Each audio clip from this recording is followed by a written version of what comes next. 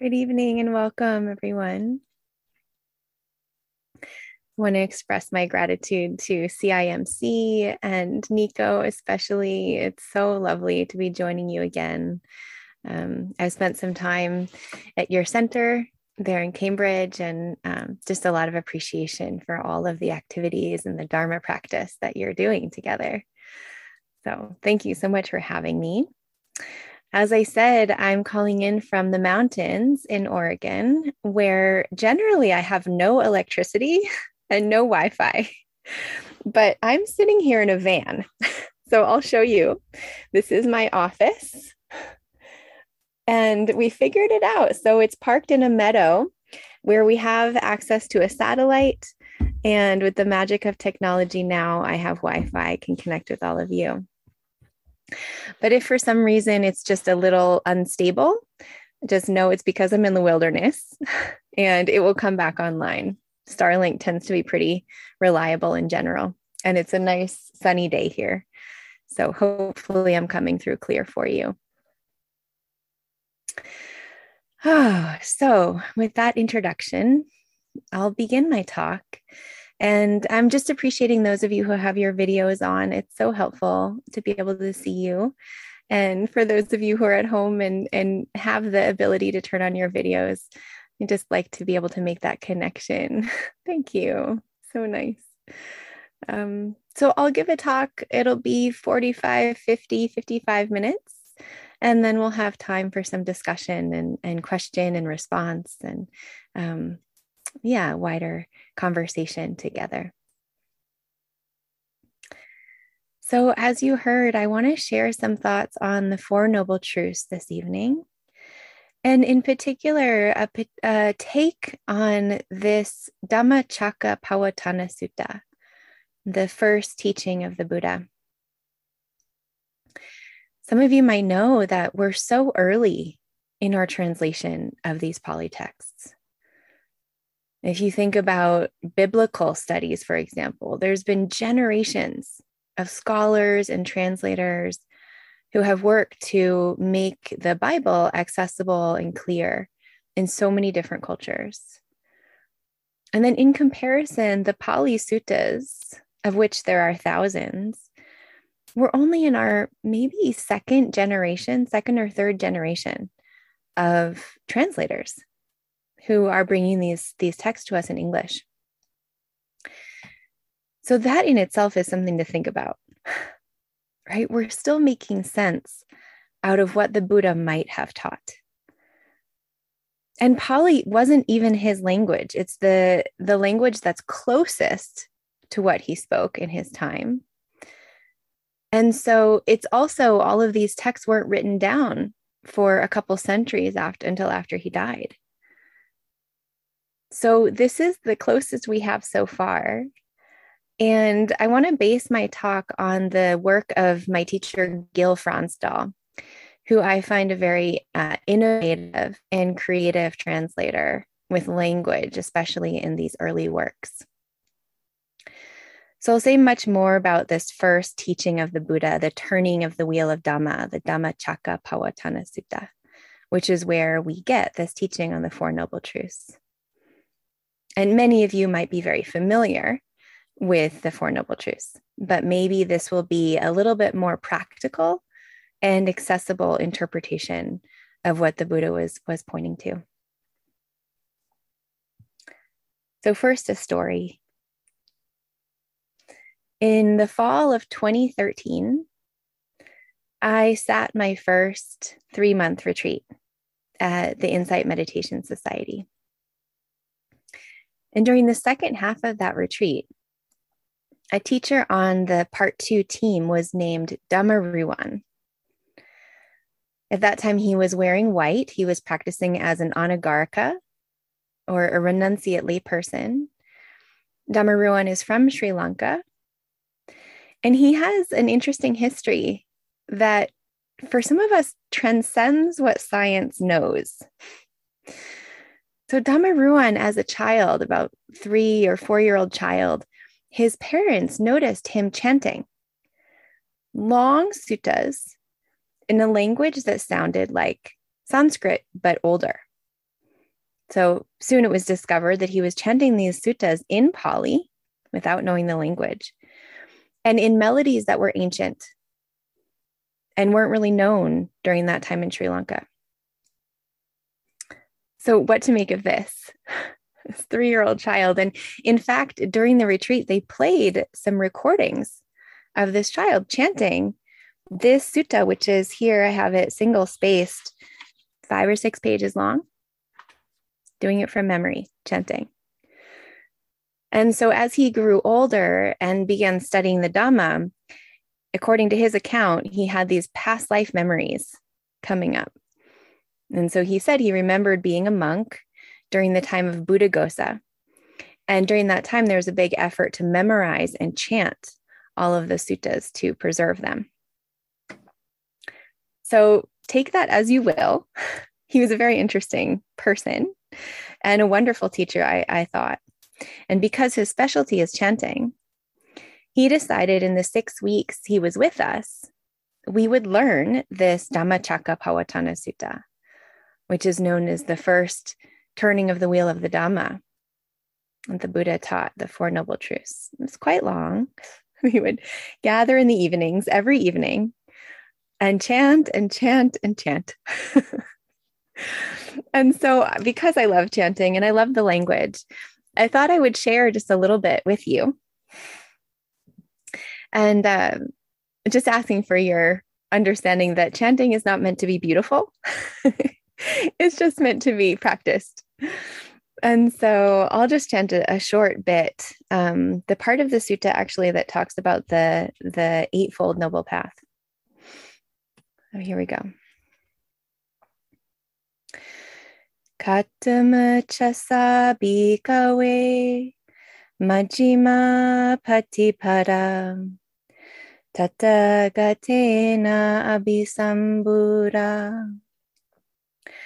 Chakkukarani jnanakarani upasamaya abhinyaya sambodhaya nibbanaya sangvatati samaditi sammasankappo sammavaca sammakkammanto Samma ajivo, samma vayamo, samma sati, samma samadhi. So it goes on and on. And if you're interested in hearing Dhammaruan chant, it's really actually quite beautiful the way he does it. He has his recordings on Dharma Seed. You can look those up. So every evening chanting the sutta that's very repetitive and has so many of the key aspects of the Dhamma that we know today. So I want to share the story of this sutta. Many of you will know, but just so you get a feel for the context and the times where this teaching came from. So we know that this famous story on the night of his awakening, he had been a wandering ascetic for 6 years. He was about 35. And he decided he sat down under a tree. And just that part of the story itself is worth pause. He took refuge in nature. He found protection and safety at the roots of a beautiful Bodhi tree. It said actually that we have a cutting of the original Bodhi tree at IMS. You can see it on campus. The Buddha sat under a tree and he was pretty determined at that point. He knew he was close to enlightenment. And so then the story goes that as evening fell, the demon Mara came to visit. And of course, you can take this in a literal or a metaphorical way. This demon presence, Mara, he represents all of the obstacles on the path. And some of us, we might be familiar with these hindrances and obstacles. So Mara threw up all these obstacles. First, he sent his daughters to seduce the Buddha, to draw him off his seat. And yet the great being was unmoved. And then Mara sent armies of ferocious demons and warriors with bows and arrows and spears to frighten the Buddha off his seat. And yet it's said that the Buddha's samadhi, his concentration was so strong, and his metta, his kindness, that these arrows, as they flew towards him, turned into lotus flowers at his feet. And then Mara was very persistent. His last obstacle and strongest was the hindrance of doubt. So this ferocious demon Mara confronts the Buddha and he says, "Who are you to claim this seat? That's not your seat. You don't have the right to full awakening. That's my seat, actually. You need to leave." And again, this is such a beautiful gesture. We see in many of the statues the earth touching mudra, where the Buddha touched the earth. He reached down and he said, "With the earth as my witness, this is my seat, and I will awaken right here, and this time in this place." And then, of course, it's said that the earth shook, affirming his claim. And it was at that moment that he gained full enlightenment. All the fetters in his mind fell away and he was free. But I think we can learn so much just about how to deal with doubt. We know the Buddha himself had that kind of doubt, don't we? And the confidence that he had to know, I can claim the earth as my witness here. That in itself, I think, is a powerful teaching for us. But so anyway, the story goes on that he was so bedazzled by what he had seen and his newfound freedom that he stayed for several weeks in the forest, just contemplating the state of his mind and the experience of having a mind that was free of sorrow and grief and lamentation. And he was also sitting and wondering, I don't know if I can teach this. What I've seen is so profound, so peaceful, so noble that I just don't know how I would be able to explain it to other people. And then again, it's said in the mystical sense, there was a beautiful celestial being, a Deva, who came down from the heavens and beseeched the Buddha to teach what he knew. And it said, this Deva said, there are few beings like us who have just a little dust in their eye, who will be able to understand what you have understood. And so for the compassion, the welfare of all beings, please go out and teach. And the Buddha considers this, and he knows the Deva is right. And he says, okay, for the compassion and the welfare of all, I will go out and teach what I know. So he's on foot and he travels from the forest where he is to the town, the nearest town named Varanasi. And there he found 5 of his old friends who were ascetics practicing in Deer Park. And even now, still in India, you can go to Deer Park. There are deer there. The big, beautiful stupa where the Buddha is said to have given this Dhammacakka Sutta, the first turning of the wheel. This is what he chose to teach, his very first teaching to his 5 friends.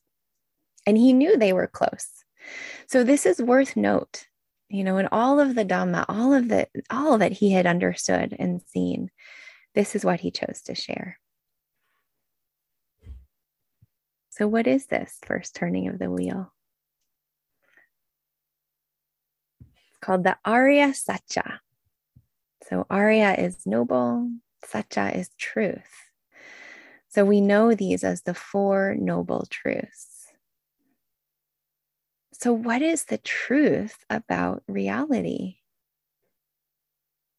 It's kind of a big question, isn't it? And so many faith traditions all over the world, not including science, this is all what we're trying to figure out. What is really going on here? But here we have the Buddha pointing to it, pretty like plain as day. Gil Fronsdal says it's hidden in plain sight, that we're all trying to figure out the truth about reality. But here is what the Buddha pointed to. He said, these 4 are true. So sometimes they sound cliche, and some of us might have heard so much about them. I want to offer a metaphor. I think this is illustrative of what these four are offering to us. It's as if we have a broken leg and we go in to see the doctor. And first, the doctor takes x-rays. He might put us in the MRI machine. He does all kinds of tests and things to find out what's really going on. And so then he gives us a diagnosis. He says, well, it looks like your leg is broken. And the good news is that this bone can heal, right? So the prognosis is good. It's hopeful. Possibility to recover from this broken leg. And then he gives us a whole system of treatment, right? So we might have to get a cast, and we might do a lot of physical therapy and take different medicines, but he offers us the way to heal this broken leg. And this is exactly the formula for the Four Noble Truths. So the Buddha is the doctor, and he's giving us the diagnosis, the first noble truth of suffering. Then he's giving us the cause, right? The reason why we're suffering. He's giving us a prognosis. It's hopeful. You can heal. You can overcome this. And he's giving us the path, the fourth noble truth, which is the eightfold path, but really the way to realize your complete healing from the malady you're suffering from, which is dukkha. So the first noble truth, the dukkha arya saccang, there is dukkha. And the Buddha says this one is to be understood. And so all of the glossy magazines now that are like, be mindful, it'll bring everything peaceful for you, right? Practice meditation, you'll be healthy. I think a lot of the mainstream secular mindfulness movement kind of forgot that we have to understand suffering, that we're not bypassing suffering with our mindfulness, that we really have to feel it. And have you noticed that so far in your practice? As much as we might want to overcome and bypass and transcend the very real dukkha of the world, this is a path that invites us into right relationship with it. So just a little bit about the etymology of dukkha, this word. You might have heard this before, but so often we just hear dukkha means suffering. But it's one of those Pali words that has a lot more translations, many more meanings to it. And the literal translation, du and ka. Du just means the center of a wheel, and ka means the periphery. And so dukkha is actually pointing to a wheel that's out of alignment. The hub is off balance.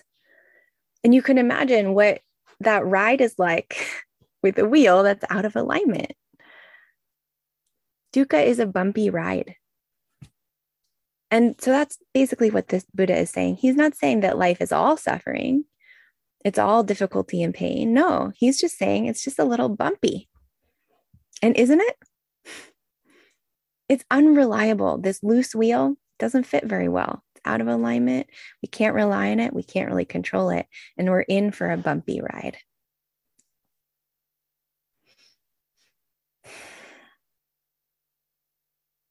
So I'll tell you a story about one of my biggest encounters with dukkha as a young person. This was maybe 20, 25 years ago. It was right about the time that I started on this path. And like so many of us, it was because I was in deep suffering. So in high school, given my particular social location and conditioning, I was taught to succeed. I was taught to be an overachiever. I was very busy.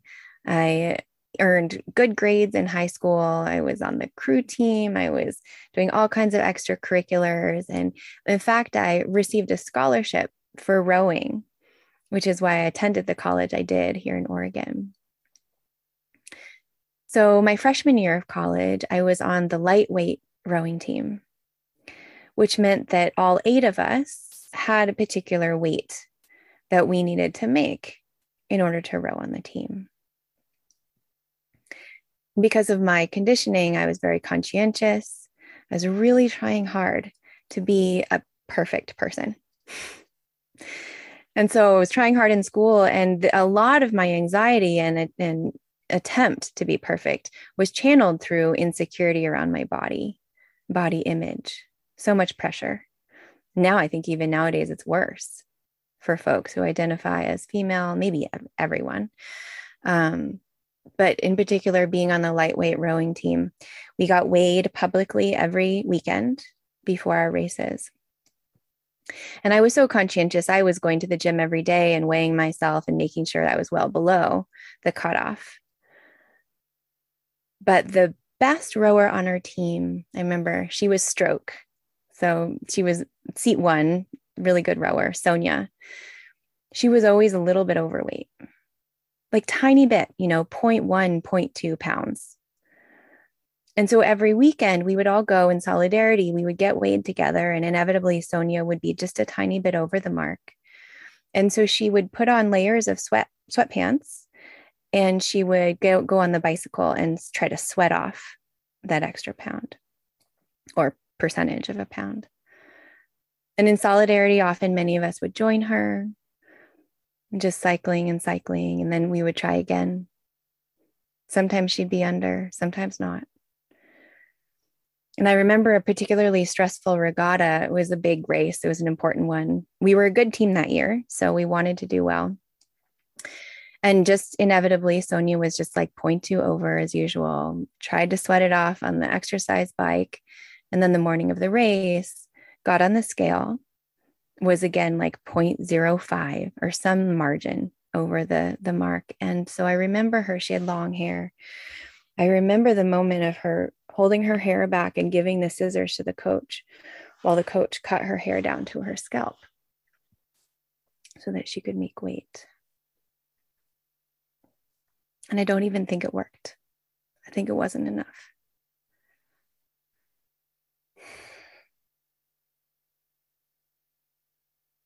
And so as a young person that year, I remember wrestling with a lot of dukkha.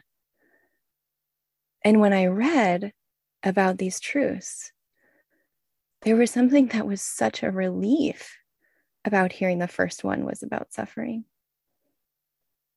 Here's a path that's offering a way out, but not denying the friction, the unreliability, the kind of anxiety that I was in.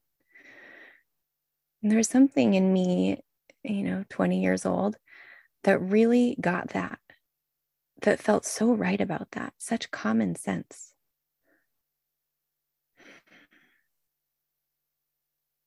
I remember that summer in between my freshman and sophomore years, I was still, rowing and working hard to stay at my particular size. And I remember getting on the treadmill at the gym day after day after day. And I looked down the row and I could see all these other women, different ages.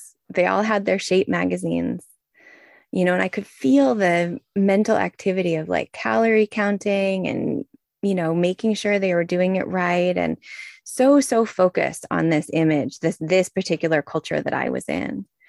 And I felt like I could see my life stretching out ahead of me. I could be this way, 40 years old, 50 years old, 60 years old, on the same treadmill with the same magazine. I saw that, and it was a moment of insight, really. I thought, okay, I could be like this. This could be my whole life. But there must be another way. It's like a little crack of space where I thought maybe I can decide to do it differently. And even in that moment, I thought, I'm going to try to do it differently. I don't think I want to spend my life on this treadmill. And I really think dukkha is the metaphorical treadmill, the metaphorical hamster wheel that we're all on and that the Buddha was pointing to. So he has us consider that birth is dukkha and illness is dukkha, aging is dukkha, having this body that's unreliable and uncontrollable. I mean, if you really look at it, isn't it true? Aging is not for the faint of heart. And if we're lucky, we get to feel this body age, but it's all kind of downhill from here, right? Because we experience aging and then illness, maybe, but inevitably this body's going to die. So, not such great news and so obvious, but also a truth that our culture is often, dominant culture is often trying to deny, right? At least show the world that somehow you're beyond aging with all of the products and all of the capitalism, all the consumerism. We're invited to disguise the fact of being in a human body that's aging and getting sick and eventually going to die. So the Buddha didn't shy from this. He said, this is all dukkha. He said, separation from the loved is dukkha. Not to get what one wants is dukkha. In short, he said, the 5 aggregates of clinging are dukkha. And the 5 aggregates is a whole other talk, but it's just one way of categorizing our experience. Body, feeling, emotions, thoughts, consciousness, all of this is what we cling to as me and mine. These are all unreliable. They're all dukkha.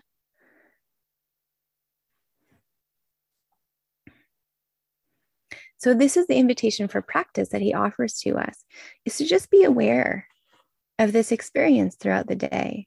When are we face to face with this kind of unreliability? Is it in relationship to our body and our health?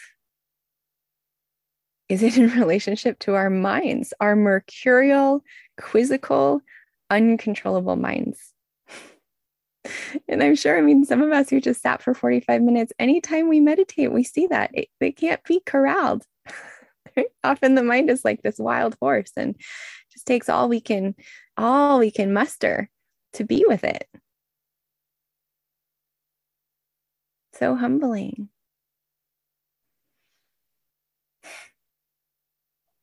And so we have the distractible mind, the mind that has anxiety, that's overwhelmed with to-do lists, relational suffering, all the complexities of being human with other humans. We have these personal kinds of suffering. And nowadays, isn't it true? We see so much collective suffering. The sufferings of injustice and oppression, of war and violence, of climate. Living up here in the wilderness, I've been here for almost a year and a half, and the trees are dying here in Oregon. It's very real. This is the truth of dukkha. And so we have to feel all of this. We're not negating it, but we're also moving into the second noble truth. So having felt all of this, digested it, really understood it deeply, the second noble truth is often taught as the cause or the origin of suffering. And here's where the new take comes in. Because Gil, he's translating this phrase, samudaya. So it says, dukkha arya sachang samudaya. What is the second noble truth? Samudaya is often cause or origin. But Gil says, more accurately, samudaya means arising. And this might not seem like such a huge difference, but if we take it to practice, I find it much more accessible to consider the arising of dukkha rather than taking it to some metaphysical origin of this kind of suffering or stress. Can we simply just notice when stress is arising in our minds? When is there stress? When is there not? How does it arise and how does it cease? And in some ways, this formula of dukkha, its arising, its cessation, and the path is also more in alignment with the Buddha's teaching on impermanence. Right? He's always pointing to noticing the arising and the ceasing of everything again and again and again, moment by moment. And it's the insight into impermanence that often frees the mind. So I'm really loving in my own practice interpreting this second noble truth as simply seeing the arising of stress. When does it come and when does it go and how? So that way the mind is growing in its wisdom, understanding the conditions that lead to this bumpy ride, and then understanding conditions that lead to perhaps the ending of the bumpy ride, or at least a smoother way. So that's the practice instruction for us in daily life. just notice when suffering arises and what are the conditions that are there. And we might create our own list, our own definition for these conditions that cause suffering to arise. The Buddha offered his own.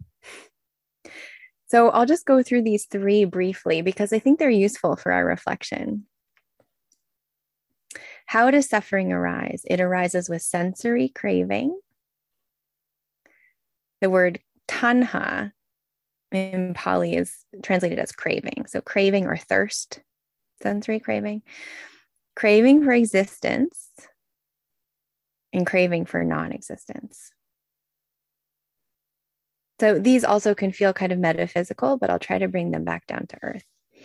So he said, the causes or the arising of suffering occurs when we get enchanted with sensory experience. He's not saying we're not supposed to feel pleasure. He's just pointing to our relationship to pleasure. Right? So, a little story here. Living in retreat, as I've done, in simplicity, it's really interesting to watch the mind and what it grasps onto in terms of the senses. So mostly it's very pleasant up here. I'm living in the woods. I live in a small one-room cabin with only wood heat and water that's piped in from the creek. So it's all cold water. And it's pretty cozy. The wood fire is nice. There's a lot of chopping wood and carrying back and forth and such. But the one thing about the cabin is that mostly it's warm, except that the floors are very drafty. So there's always cold air coming up from the wood floors. And it's just interesting to watch my mind. Like first thing in the morning, I'm putting on all my socks and I have layers of socks that I'm putting on and slippers and fantasizing about nice slippers all year. And I did bring warm socks, but it's been some months. And so in all of these cold winters, a couple of them up here now, I've worn through my warm socks. And so when my partner and I came out sort of officially from our seclusion about a month ago, the first thing I did, one of the first things, was to go online and buy new socks. And it was so funny to watch the mind be like, oh, I'm going to be happy now. I just need to get these new socks and it will be good. And even at the same time as I knew that was really a falsehood, there was something in me that was just waiting for that package to get warm socks and my feet would be warm, and then kind of thinking that would solve the whole problem. Not taking into account the fact that these socks will also wear out, right? That warm feet is not the end of suffering. But this is what the Buddha is pointing to, the kind of delusion that we think if I just get that next shiny object, whatever it is, the beautiful sunrise or the conversation with a friend, or even bigger, like the nice new big house or the perfect job, we fixate on these sense experiences. And we often live our life just going from one pleasant experience to another. Have you noticed the mind doing that?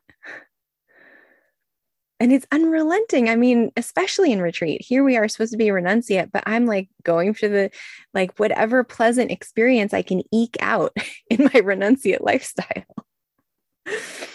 So humbling. So not to deny ourselves pleasure, but to change our relationship, to know that these pleasures are passing, they're impermanent. They won't actually deliver lasting satisfaction. So we can enjoy them in their impermanence and then let them go. Right? That beautiful William Blake poem that I'm not going to remember off the top of my head, but it's something about delighting in the sunrise and then letting it go, right? As a bird flies, something like this. So that's sensory craving. The second one, craving for existence. This is a really big one. It's becoming, right? So much of the narrative I was in high school and college was the narrative dominant culture that you just have to figure it out and you're responsible for your own happiness, right? So it's up to you to find the right partner, to find the best major, to then find the good job, to then be self-sustaining and have a nice house and a nice car, right? Support myself. And that's the formula for happiness, isn't it? Western culture gives that to us. And if we look closely, this narrative is so cruel. It assumes we all start from the same place. And then we're completely responsible for our own success and failure without taking into account any of the cultural messaging or accessibility. We live in a caste system where some people have access to those resources and other people don't. So very cruel for everyone involved. And for me, I had a lot of privilege, but even so, being so responsible for my own happiness felt like a setup for failure. Even though I was checking all the boxes, my mind was like, there's something wrong with me because I'm not happy. So this story is based on all this delusion that it's up to us, right? The American dream. That all of this will deliver. We just have to become this perfect person, and that's the solution. So again, as a young person, there was something so relieving about hearing this story. Oh yeah, of course, the grass is always greener. Of course, there's all these other outside conditions that are beyond my control. And even if I do get it all right, it's all about to change. It's all changing moment by moment. I can't grasp it, right? Like the sand in the hourglass. So believing in this reality, believing in our story, that's out of alignment, right? It's like the wheel that's a bad fit. And if we're believing these cultural narratives and all of the pressures we have to become a particular way, it's a recipe for suffering. The psychologist Bruce Tiffs calls this fundamental aggression towards reality because we're living out of alignment with the truth. It's such a relief when we start to see this. These characteristics of impermanence and unreliability and not self. Not a lot of practice. One way to frame practice is just coming into alignment more and more with these truths. We're setting our wheel back on track.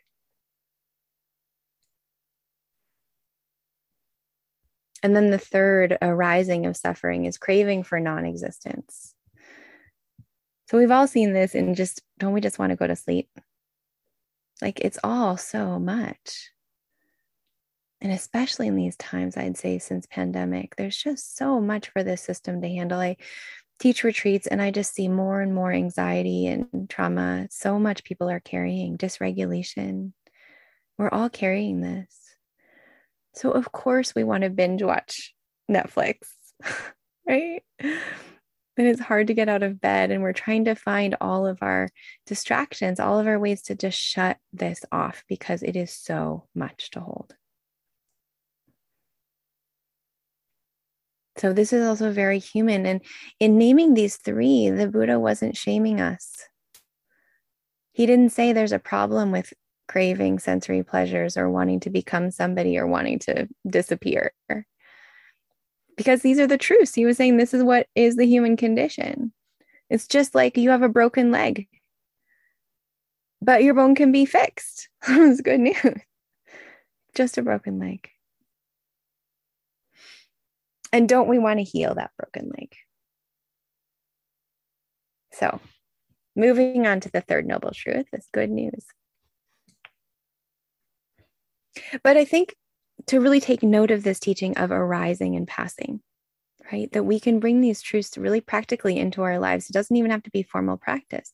To notice when is stress or dukkha arising. And then thirdly, what are the conditions for dukkha to cease? What are the conditions for dukkha to cease? And you might just consider this. I have a poem I want to read. And as I read it, you might think about, how is it for you? Your particular mind, heart. What brings about an easing of your very real suffering for you? So this poem is called At the Tea House, 6 a.m. It's by Holly J. Hughes. Sunrise at the octagonal hut. Beyond where two decks meet, a lizard does push-ups in the sun. I see the green chattering world through the window. I see my image in the window. Both are present. Are both true?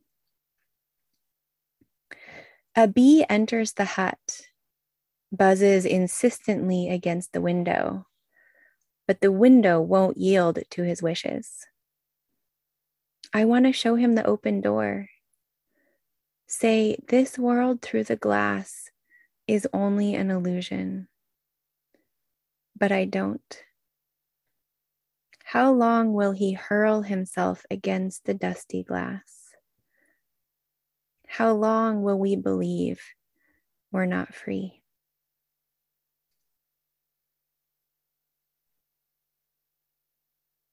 I think this is pointing to the way that we keep trying and trying with the second noble truth. Find our satisfaction in these cravings. And yet there's this open door. So the cessation of dukkha, the great Thai forest master Ajahn Buddhadasa called this Tadanga Nibbutto. And he's pointing to these little moments throughout the day where suffering does really cease. We have these little cessations. And he said, thank God we have these, because if we didn't have these little breaks, we would go crazy with the dukkha. So can you watch for them? Little moments of pause or peace or exhale in your practice throughout the day, in Sangha. And you probably are having more of these than you know. Because so often we hear about the big cessations and we're going for these big meditation experiences, and our own awakening is held far off in the future. Okay, it's nice to hear about, but it's not going to happen for me for a while. But with this third noble truth, the Buddha is saying it's actually really possible right here on your seat at this time, at this place. It's like placing your hand on the earth, because you have everything that you need to be free of dukkha.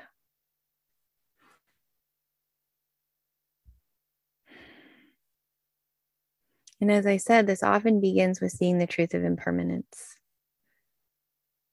The Buddha so often in his suttas was saying, you just notice the arising and the passing. One possesses this wisdom that understands impermanence, the arising and disappearance, which is noble and penetrating and leads to the destruction of suffering. When the mind sees that it's holding tightly to the moving rope and it begins to let go, right? We're not getting rope burn anymore. So impermanence. And in this moment at Deer Park, as he was teaching this first noble, or the first turning of the wheel, to his 5 friends, at the end of the sutta, it kind of tells the story, right? He's going through these truths and he's saying how he understood them and he realized them. The third noble truth is to be realized. He's talking about impermanence. And then at the very end, it's proclaimed that one of the ascetics, one of his friends named Kondanya understands. And so at that moment, his mind releases. And it's so beautiful in the text because it's exclaiming, it's an exclamation. Kondanya understands. And that's kind of how we feel when we have a breakthrough or an insight, big or little. I mean, wow. We want to proclaim, oh my goodness, we see the world in a different way. Wow, I'm free of whatever was enchanting me, whatever was possessing me. That dukkha ceases and it's like some blessing descends. And often it doesn't feel like we made it happen. The mind just finds a deeper kind of peace. It finds its way there. And it's such a beautiful message of hope the Buddha gave. He said, you're able to do it. That's why I teach. So often this insight into impermanence has other experiences with it. And I just want to name some of these words in Pali because here again, we're going to offer a new interpretation. So for some of you, Dharma nerds, you might have heard this progression that we see impermanence. The mind has viraga, which is the traditional translation is dispassion. Nibbida, disenchantment. Nirodha, cessation, and letting go, patinisago. So he gives this progression very, very often in the suttas. He says impermanence, anicca, And then viraga, nibbida, nirodha, patinisago. When the mind sees impermanence, it lets go of its passion, right? Again, a kind of archaic translation. I'm going to offer a new one, but it becomes dispassionate, disenchanted. It sees cessation, the third noble truth, and then it naturally lets go because it's like, whew, don't want to hold on to that hot pan anymore. So that's kind of the progression the Buddha names often in this freedom. But when we hear these words, dispassion, disenchantment, cessation, do they feel a little like dusty and old? Like, wait, what? I don't really actually know what this word dispassion means. Is it saying we're supposed to be like detached, disenchanted by the world? But the world is also quite beautiful. So Gill offers these different translations, which I think are very helpful. He says viraga is simply peace.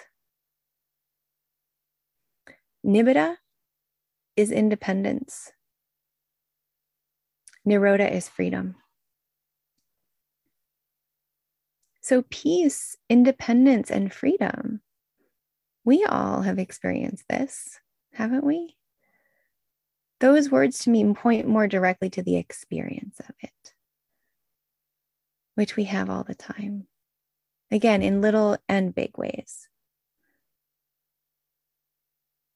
So he's just pointing to the way we're holding on so tightly, and then the mind finds its way to ease and peace and freedom.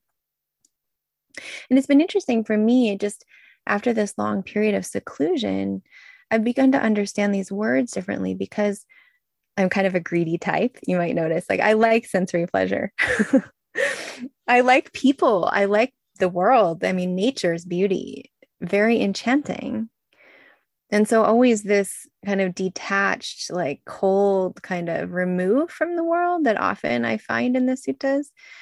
To me, it's not really pointing to this right relationship with pleasure. I can still really enjoy those socks. When I understand they're not leading to full freedom, I can enjoy them even more. Like Ajahn Chah pointing to his beautiful teacup and saying it's already broken. This body is already old and aging. And can we love it even more because it's fleeting? I think these words are pointing to a falling back in love with the world without demanding the lasting satisfaction that it can never deliver. So we find deep peace and independence and freedom right here in the middle of the sensory experience that's so rich and so profound, and also so fleeting and light, ephemeral.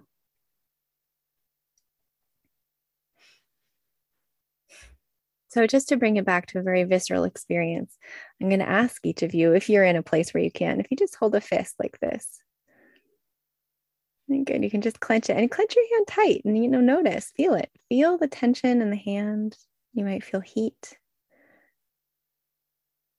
the squeeze of it.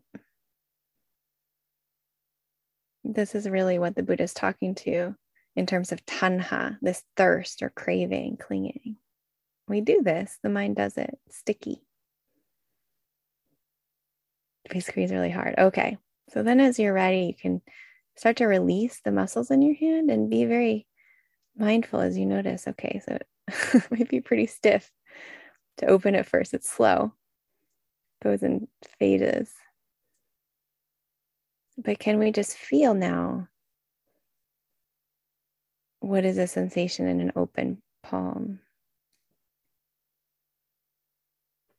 Different temperature, a different kind of ease. We didn't have to get rid of the hand. We're just feeling it differently.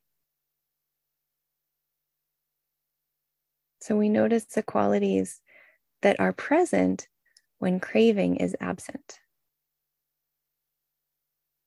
What are the qualities that are present here when clinging and craving have ceased? And the Buddha said many of these qualities are here. Beauty and love, compassion, clarity, samadhi, bliss, all that's here. My Tibetan teacher, Mingyur Rinpoche, he says, to bring an end to suffering, we need to cut through dualistic habits of perception and the illusions that hold them in place, not by fighting or suppressing them, but by embracing and exploring them. So we're not fighting or suppressing the world, embracing and exploring this very human experience. Okay, so the path, the fourth noble truth, the Buddha said this one is to be realized, that we can walk the path to its end.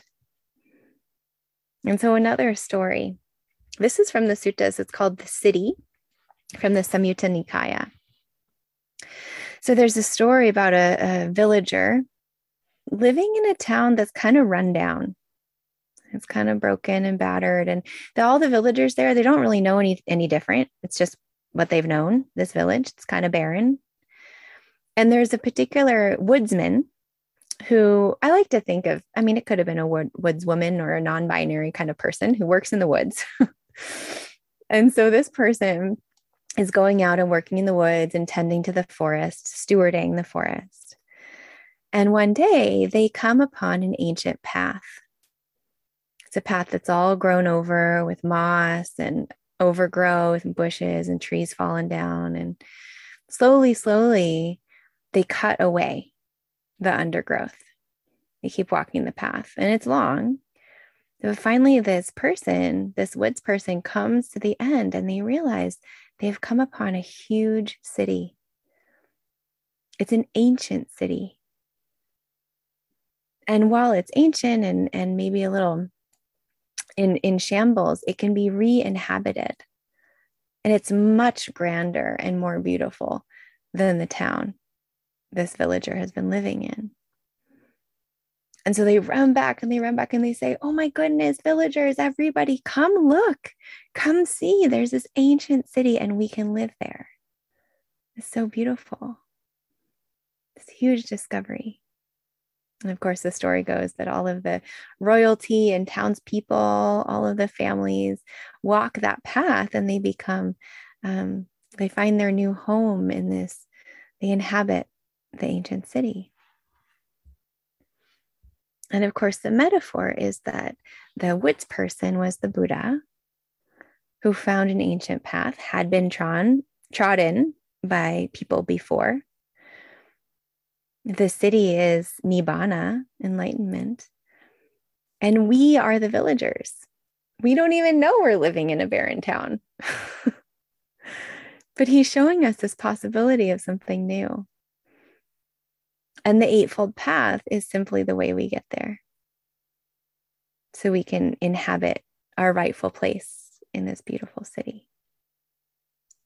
Such good news. There's possibility of this. And this path that I just chanted, this is the way. So you might have heard samaditi, sama sankapo. And this word sama, again, here's a new translation. Often we hear right view or wise view. But Gil offers the word sama means complete. Another understanding of this. So just listen and see how this lands if I name it complete view, complete intention, complete speech, complete action, complete livelihood, complete effort, complete mindfulness, and complete samadhi or focus. It's kind of different, huh? I like it. It's a kind of wholehearted interpretation. And it's pointing to the way that I think often we're pretty splintered. You know, we can feel divided in our identities, in our pursuits, overwhelmed, so many things going on, and we're different people all over the place. But what if this path was a kind of inclusion? What if it was a gathering back into our natural wholeness? That we're coming into a kind of completion in ourselves. It's so satisfying, right? Coherence is again that coming into alignment with ourselves, with others. And in many of the texts, this eightfold path, we do it maybe even without knowing. And it's the result. This completion results on its own. As we're practicing wholeheartedly, this is the both the way and also the blessing and the fruition of practice. So I don't think we have to think too hard about this. That one way to frame this whole eightfold path is really a lot of it is just about wise effort. It's about knowing what leads to healthy mind states and what leads to unhealthy ones. And then cultivating the wholesome ones, the healthy ones, the beneficial ones. That often people would come to the Buddha and ask, how did you do it? How did you cross this flood of existence? And he said, it was by not halting and not straining that I crossed the flood. He's pointing to wise effort. I don't try too hard, but we don't give up either. So my last little analogy, and then we'll summarize. Because I work in this van with my partner, the other Nico, it's a pretty tight space in here together. And especially coming out of silence and being more engaged in the world, I realized I have this habit of opening up my email on the computer and just pounding away the keyboard. It's like somehow all of my anxiety about email is channeled through my typing very loud. And as we started to work together, Nico was like, you think you could just like type a little more gentle? Do you have to pound? And it was such an insight. When I started to go a little slower, I'm really a fast typer. When I started to slow down and like be gentle with the keys by not halting and not straining, so much more easeful. And actually my communication and emailing is turning out easier by just noticing the amount of effort. So I think that's how we understand this path. It's by halting and not straining and finding our very own personal effort that feels like it's sustainable, it's light, it's workable. It's effortless effort. And so what do we find when we come to the city? This phrase, yata bhuta jnana dasana, which we find in this sutta, it's how things have come to be, how things are coming to be. And it's pointing to this experience of conditions arising and falling away and arising and falling away. And when the mind really sees that deeply, it learns how to release. So this is the really wonderful French monk, Mathieu Ricard, who is a monk in the Vajrayana tradition. This is what he says. He says, this is the way enlightened beings relate to everything. Their world is made of rainbows. Everything briefly appears, then gradually or suddenly disappears. Imagine how your relationship to the world would change if you realized it's all made of rainbows. You're sitting on a rainbow.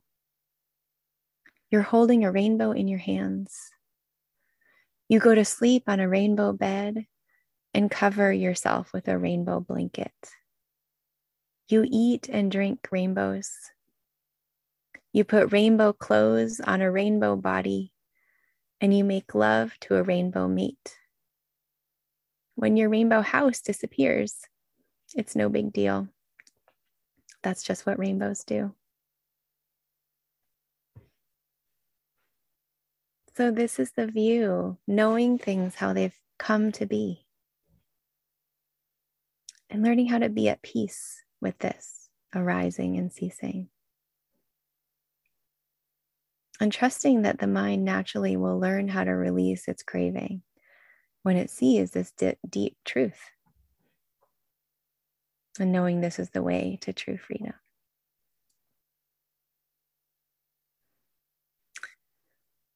So, my friends, let's just sit for a breath or two. There's a lot of words, I know. So just let them settle and be very simple here for a moment.